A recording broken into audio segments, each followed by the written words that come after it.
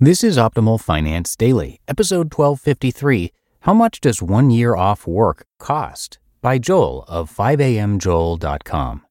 And I am Dan, I am your host, and welcome back to Optimal Finance Daily, where I read to you from some of the best personal finance blogs on the planet. Happy Friday to you. Hope you've had a great week so far, and thanks as always for listening in. And hey, if you didn't know about this, we give away books on Instagram pretty frequently. We're doing one a week consistently now, and most likely one today. So if you're not yet following us there, you can find us at Old Podcast. But for now, let's get to today's post as we optimize your life. How much does 1 year off work cost? By Joel of 5amjoel.com. Dude, how much did it cost you to take a year off work? This is the question I asked my cousin many years ago. My cousin is now 35, lives in New Zealand, and has taken 2 separate 12-month career breaks to travel the world, spend time with family, and just enjoy life. He's also a personal finance whiz, so it was a little strange when I heard his vague answer to my question.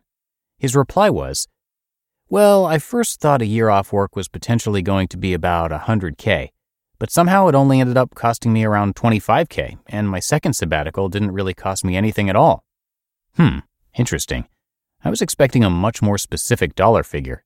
If he could just tell me exactly how much money was needed, I could save up that amount and take a year off myself. I asked him to clarify, and he quickly ended the conversation with this. "Listen, Joel, if you're trying to put an exact dollar value on a year away from work, you've already missed the entire point of the whole thing." Fast forward to 2019. As of this writing, it's been 14 months since I've been employed. My wife and I quit our jobs early last year with the goal of taking a 1 to 2 year break from work. Technically, we are not financially independent yet, nor are we retired early. My wife and I have been living off our savings this past year. The tables have turned. Now people are coming to me and asking how much my gap year has cost. Since I track all my finances religiously, I should be able to give a clear and crisp answer to this question, right? Unfortunately, my response to people is much like my cousin's was to me, vague and probably not helpful. It's a tough question to answer because there are so many variables and everyone's position in life is different. Let's explore how most people can try to estimate what 1 year off work will cost. Number 1, annual salary or earning potential cost. Since most people are heavily reliant on a steady paycheck, they immediately think the cost of taking 1 year off work will be equal to 1 year of their salary. So for someone earning $60K a year at their regular 9-to-5 job, taking a year away from work would cost them $60K. There are a couple of problems with calculating this way. First, annual salaries are potential income, not guaranteed income. And if you think about it, most people's true potential income is probably a lot higher than their current annual salary. For example, when my wife was a substitute teacher, she made about $20,000 a year. But she holds an advanced degree in soil science and could easily be making $80K per year or more as an agricultural engineer. So is her true cost of not working $20K or is it actually $80K plus? Second, there may be future costs associated with rejoining the workforce at a lower salary after a year away. When I left my tech sales job, a recruiter told me to expect a $30,000 pay reduction per year to be hired back into the same position I already had. This is simply due to the 1 year gap in my resume. Should this potential cost be included in my calculations? Number 2, spending cost of 1 year. Another way to estimate the cost of a gap year is to calculate how much spending you will do within that specific year. If someone spends $45K within the 1 year they are unemployed, technically their cost of living for that year is equal to $45K. But it's very difficult to estimate how much you'll spend during a year off because, first, there's a massive lifestyle difference between working and not working. Traveling, pursuing hobbies, and general amusement adds a lot of cost that is hard to anticipate. Second, a year off may be much cheaper than you initially think.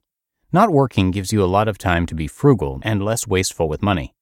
My wife and I spent about $20K less than I thought we would over the last year due to cooking at home, cheap travel, credit card hacking, and smarter shopping. And third, most people find small ways of making money or working a small amount during gap years. Buying or selling stuff, taking part-time gigs, or continuing side hustles are common. Number 3, difference in net worth over 1 year.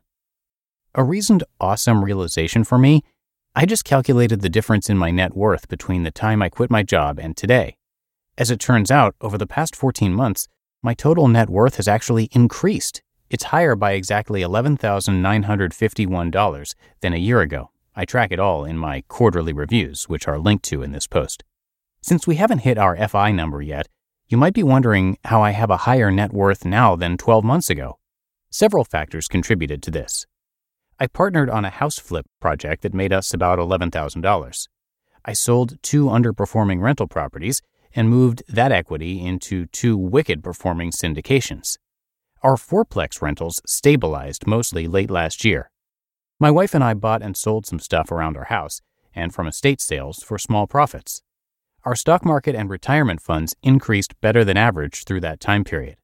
We received an unexpected small bonus check and an unexpected tax refund check.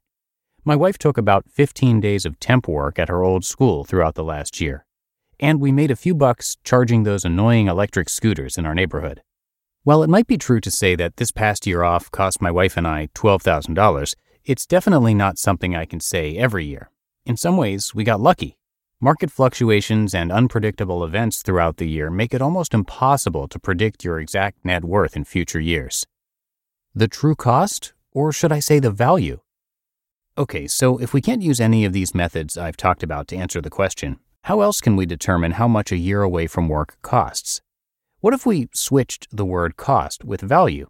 After all, that's what we're really trying to determine, the value of a year off work. The reason I don't like the word cost is because it's associated with something being taken away from your life. Synonyms for the word cost are price, fee, tariff, fare, toll, levy, charge, penalty, and sacrifice. They all sound negative. On the other hand, the word value is associated with something being added to your life. Synonyms for the word value are merit, worth, usefulness, advantage, desirability, benefit, gain, profit, good, service, and help. These all sound positive. After 14 months away from work, I rarely think of what this past year cost me. It's all about what value it's brought to my life. Just like my wise cousin said, if we're trying to put an exact dollar figure on taking 1 year off work, perhaps we've missed the whole point. There is no right answer. From now on, when someone asks me how much a year off from work costs, I'll tell them this. 1 year of time away from work cost me exactly 1 year of living my life. You just listened to the post titled, How Much Does 1 Year Off Work Cost? By Joel of 5amjoel.com.